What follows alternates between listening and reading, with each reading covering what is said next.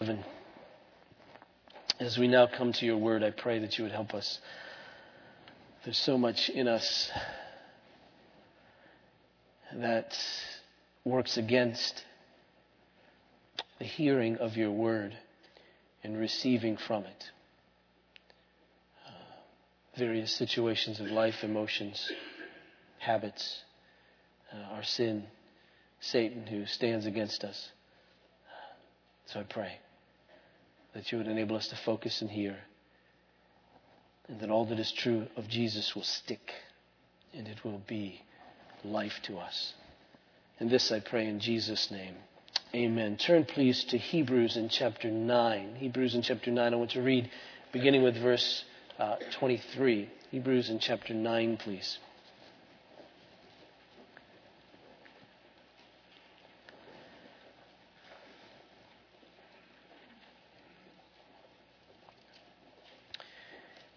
Hear the word of God. Thus, it was necessary for the copies of the heavenly things to be purified with these rites, but the heavenly things themselves with better sacrifices than these, for Christ has entered not into holy places made with hands, which are copies of the true things, but into heaven itself, now to appear in the presence of God on our behalf.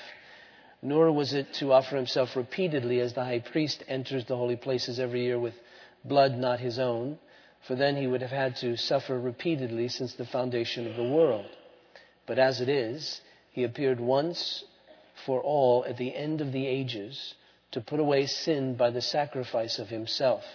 And just as it is appointed for man to die once, and after that comes judgment, so Christ, having been offered once to bear the sins of many, will appear a second time, not to deal with sin, but to save those who are eagerly waiting for him. Now, historically, this time of Advent, as we've been saying, is a time to focus our attention on the incarnation of Jesus. But really, it's to celebrate or to think about the advents of our Lord Jesus. Not simply in his first coming, but his second. They are inexorably tied. His first coming, as the author of Hebrews puts it, to put away sin. His second coming, to save all those who eagerly wait for him. So when we consider this time of Advent, it isn't just to think about the first coming of Jesus born in Bethlehem, but to walk it all through, all the way through. And it's interesting that the author of Hebrews says that Jesus' first appearing, his first Advent, came at the end of the ages. Now the question is often asked, are we in the end times? And the Bible never puts it that way. For the Bible sees the coming of Jesus as the beginning of the last days. You might remember that when Peter preached on the day of Pentecost, when Peter preached on that time of the outpouring of the Holy Spirit after Jesus had ascended and so forth, that he quotes the prophet Joel, who says that in the last days what you're seeing is going to happen. And so the author of Hebrews says in the middle of verse 26, but as it is, he, that is Jesus, appeared once for all at the end of the ages. And so the end of the ages has sort of two bookends, if you will. The first appearing of Jesus and the second appearing of Jesus. So if anybody asks you, if we're in the end days, end times, say, well, of course. We've been that way for quite some time. But of course, this is the end of the ages, because it isn't simply the end of the ages, but Jesus' first appearing was the climax, if you will, of the ages. For what he did was to put away sin. And you see, sin is the problem. Sin is the cause of all misery for human beings. There's no escaping the misery of life, the difficulties of life, and even the difficulties of death and all that comes after, without dealing with sin. You might remember that the ages first began with creation. And then our first parents, Adam and Eve, rebelled against God, sinned. That is, they knew what God had required of them and they rebelled against it. You see, we're created in the image of God. Adam and Eve were created in the image of God, meaning that they were to reflect him. If you look in a mirror, that's your image reflected. It's your physical image reflected. And Adam and Eve were not so much to reflect the physical image of God, because God is spirit, but the very character of God. And on the one hand, to reflect His image, to glorify Him in that sense, is to say and to know that God deserves our complete honor and our joyful obedience. And that's one of the ways that we reflect His character. See, when an important person walks into a room, you give them respect. You're reflecting their character. You're reflecting who they are relative to everyone else. So you give them respect. Well, in the presence of God, how is it that we reflect His character, who He is? We do that by bowing before Him. We do that by submitting to Him. We do that by joyfully worshiping Him. We do that by looking to Him to lay out the course of our lives and to follow Him. And Adam and Eve didn't do that. They were created to, but they didn't. They rebelled against Him. And not only that, but we're to reflect His character in our lives in the sense that we're to be, in some sense, a mirror for Him. That is, people are to be able to look at us and see the character of God. And certainly in the way that we submit to Him, but also in the way that we live. That we're to love because He is love. And you see, when we sin, we turn against God. And in the midst of that sin, there is a separation that comes from Him. And so our focus is no longer upon God, but becomes very self-focused, self-centered.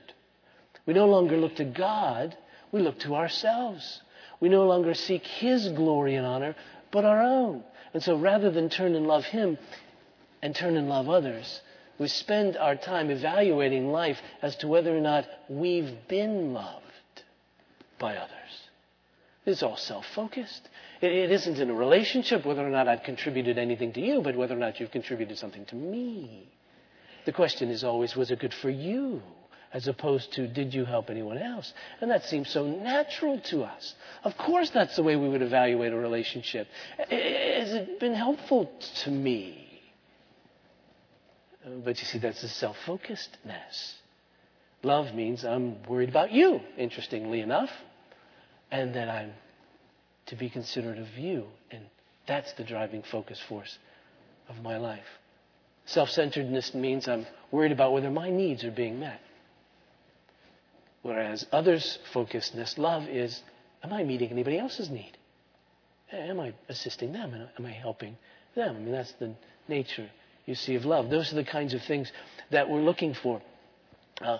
Love seeks to honor another, but yet self-focusedness seeks to be honored and affirmed by others. The big difficulty in life is, am I receiving enough affirmation?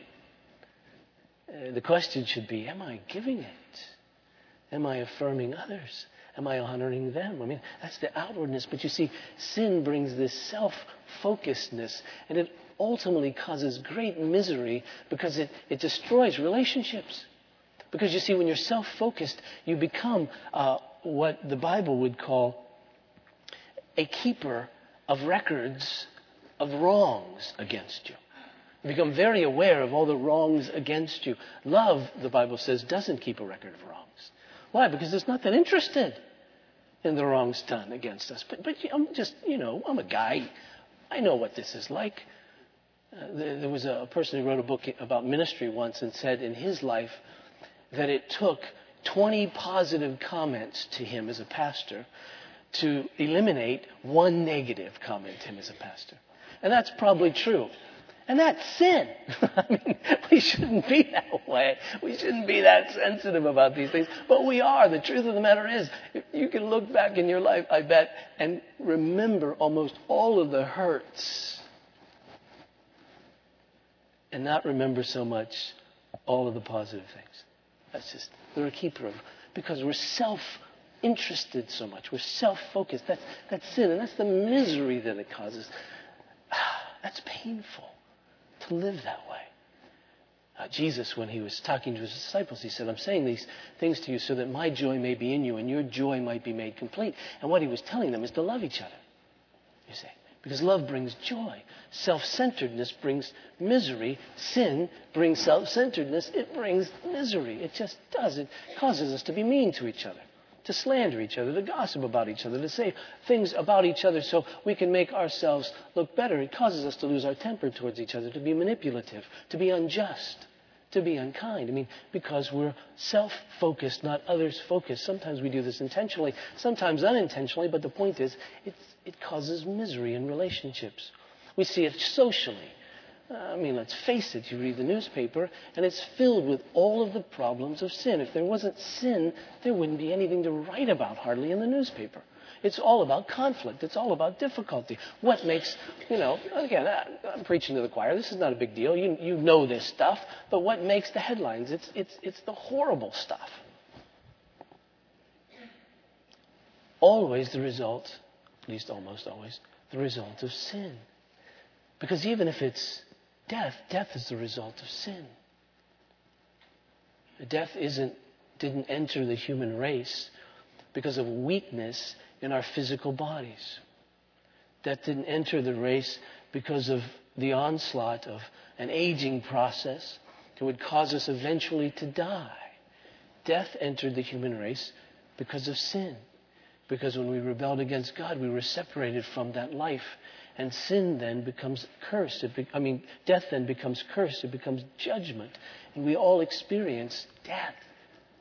And for some, it comes as an aging process, by the aging process. But the aging process doesn't bring death. Death brings the aging process. Sin brings the aging process. Sin's the cause of it. So the aging process happens because of sin. Death comes because of sin. And some die before the aging process even. And that still is the result of sin in the context of the world. Because sin in that sense is not natural. Death in that sense is not natural. Sinclair Ferguson, I hate to quote him because he's alive, but he's a pretty good guy.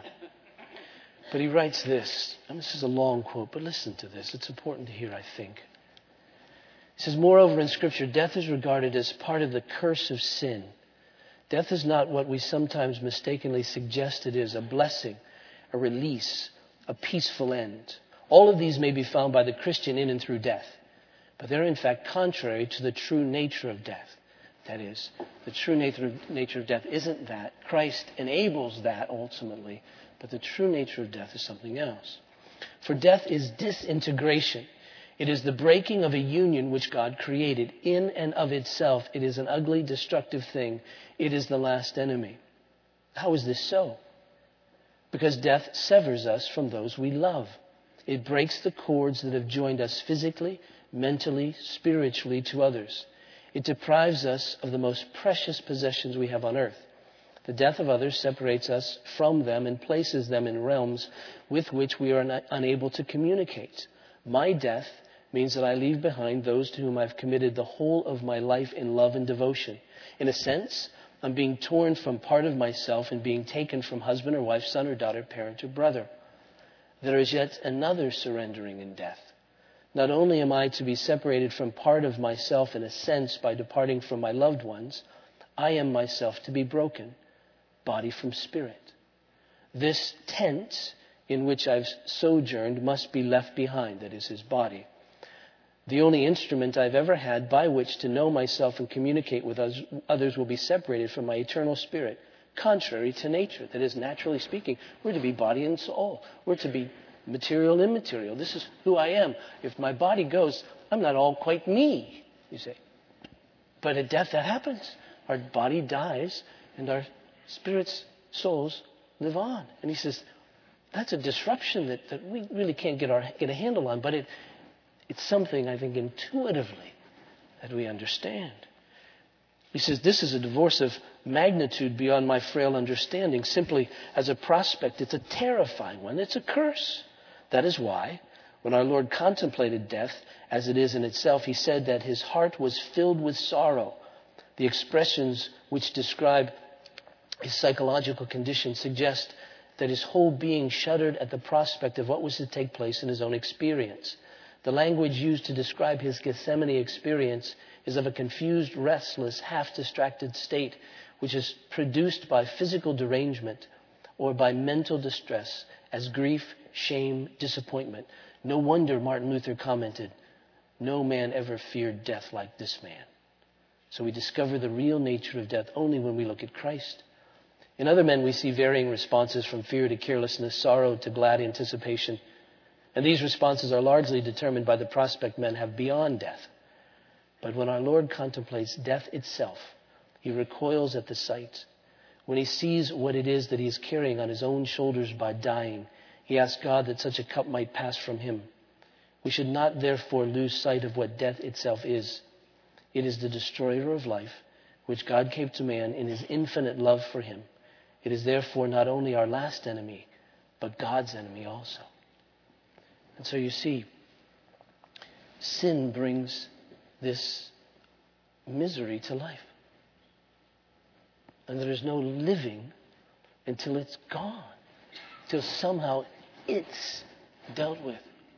Because even in the self-centeredness of life and all the misery that brings, it still is going to bring death.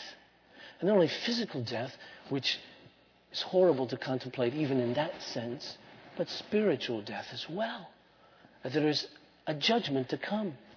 I mean, notice how the author of Hebrews puts it. He says, and just as it is appointed for man to die once, after that comes judgment. And there is God at the end of all this. At the end of separation of body and soul. At the end of the ages when the judgment comes. There's God at this. The just one, the righteous one to whom we must stand before. And so you see, how can a human being really live with that on his mind? And of course, we can't live with that on our mind, so somehow we have to deal with that. So people create all kinds of theologies and all kinds of philosophies in order to put God out of the picture. And so if we can only get God out of the picture, then we can suppress this truth, and we can live in such a way that clouds all of that, and perhaps we can have a measure of life and enjoyment in the midst of that. Because we can't face this. Somehow sin has to be dealt with. And of course, those philosophies don't really deal with it. Just sort of covers it over. The stark reality, the sobering reality comes soon enough. But the great news, you see, is in the end of the ages, there was this one who had been promised to come, who actually came. And he came to put away sin. Again, notice how the author of Hebrews puts it. But as it is, he appeared once for all at the end of the ages to put away sin by the sacrifice of himself. And that's what Jesus did. Again, this is the gospel. Most of you, I suspect, know this. You anticipate what I'm about to say. He put away sin. What does it mean to put it away? It means to annul it. It means to cancel it. It means to bring it to naught, which is a huge thing. Because you see, prior to the putting away of sin, sin defines us. Sin holds us in bondage. It holds us in bondage not only to the death that's to come, but it holds us in bondage to this self-centeredness and this being separated from God and all the misery that brings in the context of this life and even the life to come. There we are, set in this. And so to say it's going to cancel that is a huge thing. That's why I think in Scripture one of the primary metaphors or illustrations of the effects of sin is slavery. Imagine yourself to be a person in ancient Egypt, sometime during the 400 years prior to the advent of Moses. The Israelites were enslaved. If you were born into that situation, you would be born a slave. You would understand that though you were to obey your father and mother, there was another group over you, the Egyptians, who really had say over your life. And you were in that situation, and you couldn't get out of that situation, and that would impact everything in your life. It would simply define the way that you live. It would impact your choices. It would impact your ambitions. It would impact how you thought about yourself. It would impact your relationships. It would impact everything. There were certain people you couldn't talk to, certain people you could talk to, certain things you could do, couldn't do. All of that determined for you because of the fact that you were born in that situation, born in that slavery condition, that enslaved bondage. And then Moses comes. And that changes everything. Because Moses comes and he takes you out of that situation and he frees you from all of that. And now your life is redefined. You're redefined as a person who is now free from that control. And your decisions would change. The way you thought about yourself would change. Your relationships would change. Where you could come and go would change. All of that would change because now you're outside of that bondage, that slavery. Well, it's the same kind of thing here, you see. When Jesus says he comes to put away sin, he says, I'm going to take the power and the penalty of sin and I'm going to cancel it. I'm going to put that away. I'm going to annul that. I'm going to bring it to naught. It will no longer have a claim over you.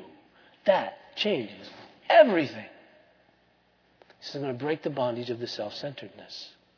And I'm going to open your eyes. And I'm going to enable you to see God. Obviously, not a visible seeing of God, but it's a spiritual seeing, perceiving, understanding, relating to God. I'm going to put it away. I'm going to cancel that sin that caused that bondage. And I'm going to take away its penalty as well. So I'm going to free you from the bondage in terms of free you from the penalty of sin, judgment.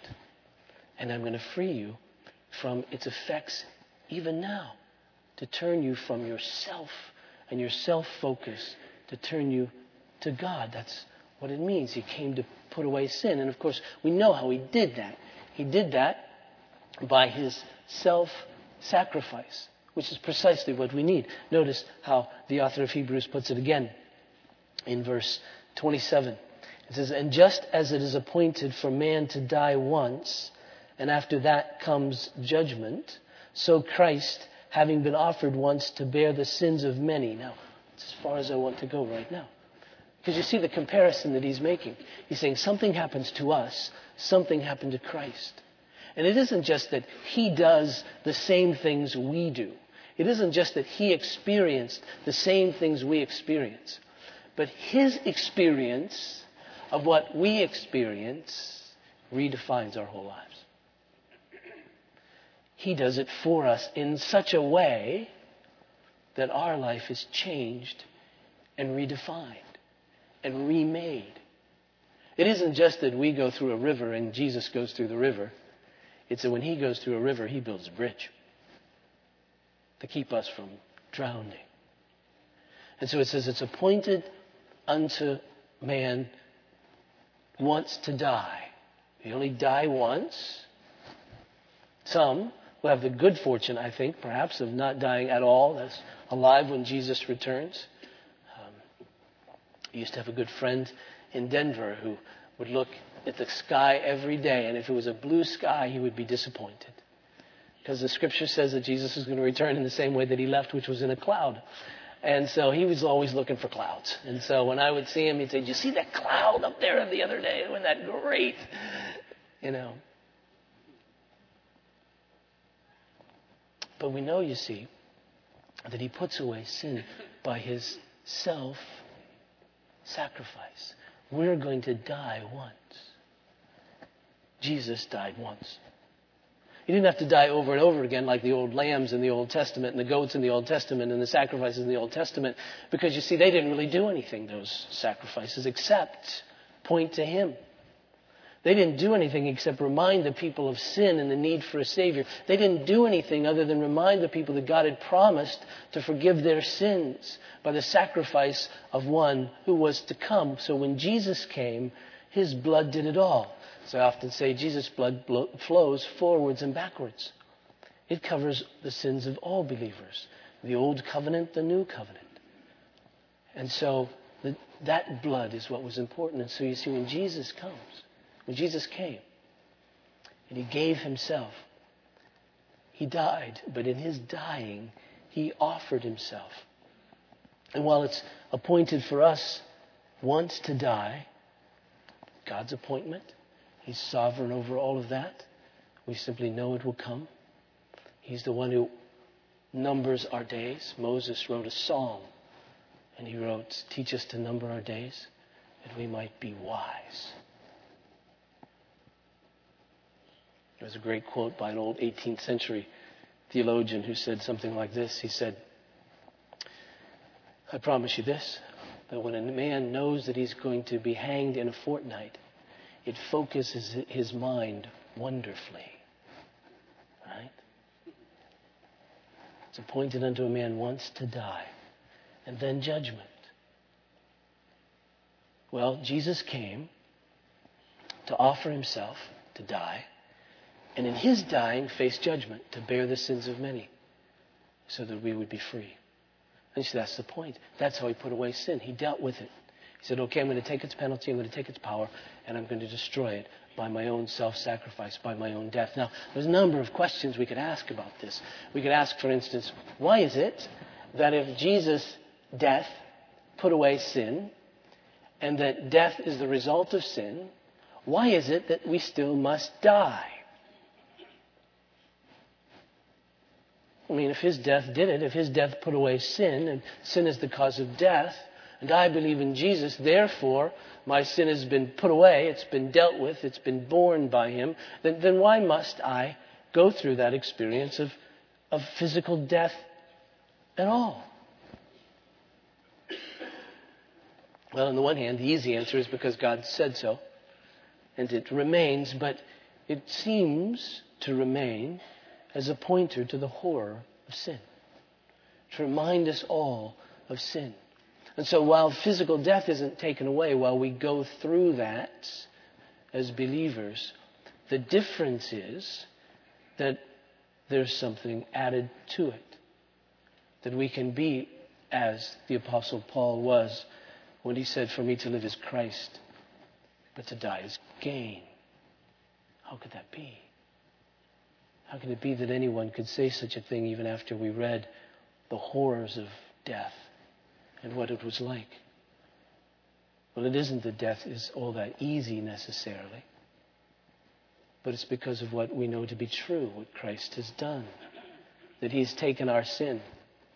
And the scripture says that the sting of death is sin, and the power of sin is the law, 1 Corinthians chapter 15. Meaning that what makes death so stinging is the fact that we know that there's judgment at the end, ultimately. No matter what else can be said about death, the ultimate is this judgment that's to come.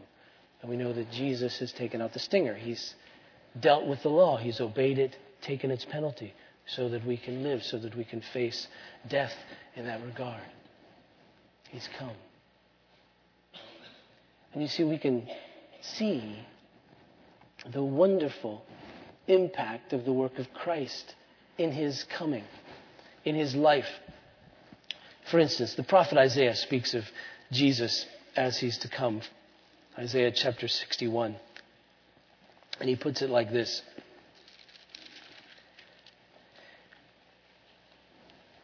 The Spirit of the Lord God is upon me, because the Lord has anointed me to bring good news to the poor. He sent me to bind up the brokenhearted, to proclaim liberty to the captives, and the opening of the prison to those who are bound, to proclaim the year of the Lord's favor and the day of vengeance of our God, to comfort all who mourn, to grant to those who mourn in Zion, to give them a beautiful headdress instead of ashes, the oil of gladness instead of mourning, the garment of praise instead of a faint spirit, that they may be called oaks of righteousness, the planting of the Lord, that he may be glorified. He's saying, listen, Isaiah is saying that when this Messiah comes, he's going to break the bond of sin. He's going to break you out of slavery. He's going to give you freedom. Freedom from the fear of life and all the bad things that can happen. Freedom from the fear of death. Because you know that he's taken your sin and is with you. Before that, in Isaiah chapter 35, the prophet writes this about the coming of Jesus, verse 5. It says, when he comes, this Messiah, then the eyes of the blind shall be opened, the ears of the deaf unstopped. Then the lame man shall leap like a deer, and the tongue of the mute sing for joy. For waters break forth in the wilderness and streams in the desert. The burning sand shall become a pool in the thirsty ground, springs of water in the haunts of jackals where they lie down. The grass shall become reeds and rushes, and a highway shall be there. It shall be called the way of holiness. The unclean shall not pass over it. It shall belong to those who walk on the way. Even if they're fools, they shall not go astray. No lion shall be there, nor shall any ravenous beast come upon it. And they shall not be found there. But the redeemed shall walk there. And the ransomed of the Lord shall return and come to Zion with singing. Everlasting joy shall be upon their heads. And they shall obtain gladness and joy. And sorrow and sighing shall flee away. We see in the coming of Jesus the misery of sin gone. He gave sight to the blind. He opened the ears of the deaf. He enabled those who are mute to speak. He enabled those who are lame to walk. He raised the dead. He stilled the storm. Could you imagine how much damage could have been done by that storm on the day that Jesus was with his disciples?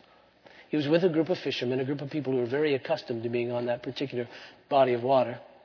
And they were very accustomed, no doubt, because of their experience, to all kinds of weather that could take place. And they were frightfully afraid. They were desperately afraid. These tough, rough fishermen that had experienced all kinds of things. Could you imagine the damage that a storm like that could have done? And you understand even our weather patterns that bring death are the result of a sinful curse on the earth. Or a curse on the earth because of sin. And Jesus stilled even that. So you see, in his coming, he put away all of that. And though we experience death still, and we experience difficulties in life still, they remind us of the horror of sin to send us right to Christ. As the only one who put away sin, as the only one who deals with sin, as the only one who takes away the misery from sin. And we're to go to him, you see, and all of these things. And you say, well, if that's true, if he came to put away sin, and I still need to live through some of the miseries of life to point me to him and encourage me to trust in him, and even have to go through death in order to place my trust in him so that I can see the horrors of sin and flee to Christ. What about this judgment? It says, so it's appointed unto man once to die, and then judgment. Does that mean everybody? Yes, it does. The scriptures are clear that all go through this judgment. Well, when does that take place, you might say? Well, at the second coming of Jesus, at his appearance. We say, what happens before then? I mean, does that mean we just kind of hang around and wait for Jesus to return? And there is no judgment? There's no heaven and hell before then? And no, the scripture seems to say that our destiny has already been determined and even known. You remember the parable that Jesus told of the rich man and Lazarus, not Lazarus who was raised from the dead, but Lazarus must have been a common name in those days, the rich man and Lazarus. And you remember that the rich man was in torment and Lazarus was in bliss. And Jesus uses that to illustrate what happens when we die. Do you get a sense that at our physical death, there is this going to be with the Lord or not? The Apostle Paul writes in 2 Corinthians chapter 5 that when we're away from the body as believers, we're in the presence of the Lord. So when is this judgment and why? Well, Revelation 20 says that when the Christ returns, when he returns, there is an opening of the book of life and a reading of the book of life, and all those whose names aren't in the book of life are condemned ultimately and for eternity, and all those whose names are in the book of life, that is believers, will be with him forever at the end of time. So why do we have to go through that? Well, we do. But the good news is what's to follow. Notice Hebrews 9, verse 28. So Christ, having been offered once to bear the sins of many, will appear a second time, not to deal with sin, but to save those who are eagerly waiting for him. You see, Jesus, when he comes the second time, isn't going to deal with sin in the sense that he dealt with it the first time. He's already put that away. He's already dealt with it. There's nothing that can be added to the work of Christ other than what he's done. It's done. It's settled. He died for the sins of sinners. He bore their sins. And when he comes the second time, I would expect the author of Hebrews to say he comes the second time to judge. I mean, after all, he just said, for it's appointed unto man once to die and then the judgment. So Christ will come a second time to judge. He didn't say that. Why? Because he's trying to give you and me comfort. Because you see, when Jesus comes back the second time, even though there's a judgment, he's coming for us even then. He's coming as the judge. And he's going to judge our sins forgiven. And he's going to judge our works apart from those forgiven sins as righteous, as a reflection of our faith in him. And so he's saying, don't be afraid. It is appointed unto you once to die, but remember, Christ has taken the stinger out of that. And even when judgment comes, and even in that last day, when judgment comes, don't worry, because he's coming back to save you. He'll take care of it. Whatever needs to happen on that day will happen on that day. Just for you and just for me. If we're numbered among those who are eagerly waiting for him. Now that's an interesting expression. I wouldn't expected that one either. I would have expected him to say, to save all those who believe in him. That would have been a little easier. Would have matched up with John 3:16 really nicely. But he doesn't. He says those who are eagerly waiting for him. Well, who are those? Well, first it should be true for all believers. All believers, we should all be eagerly awaiting for the return of Jesus. Now, I must confess that there are some days that I'm eagerly awaiting the return of Jesus. I want him to come back.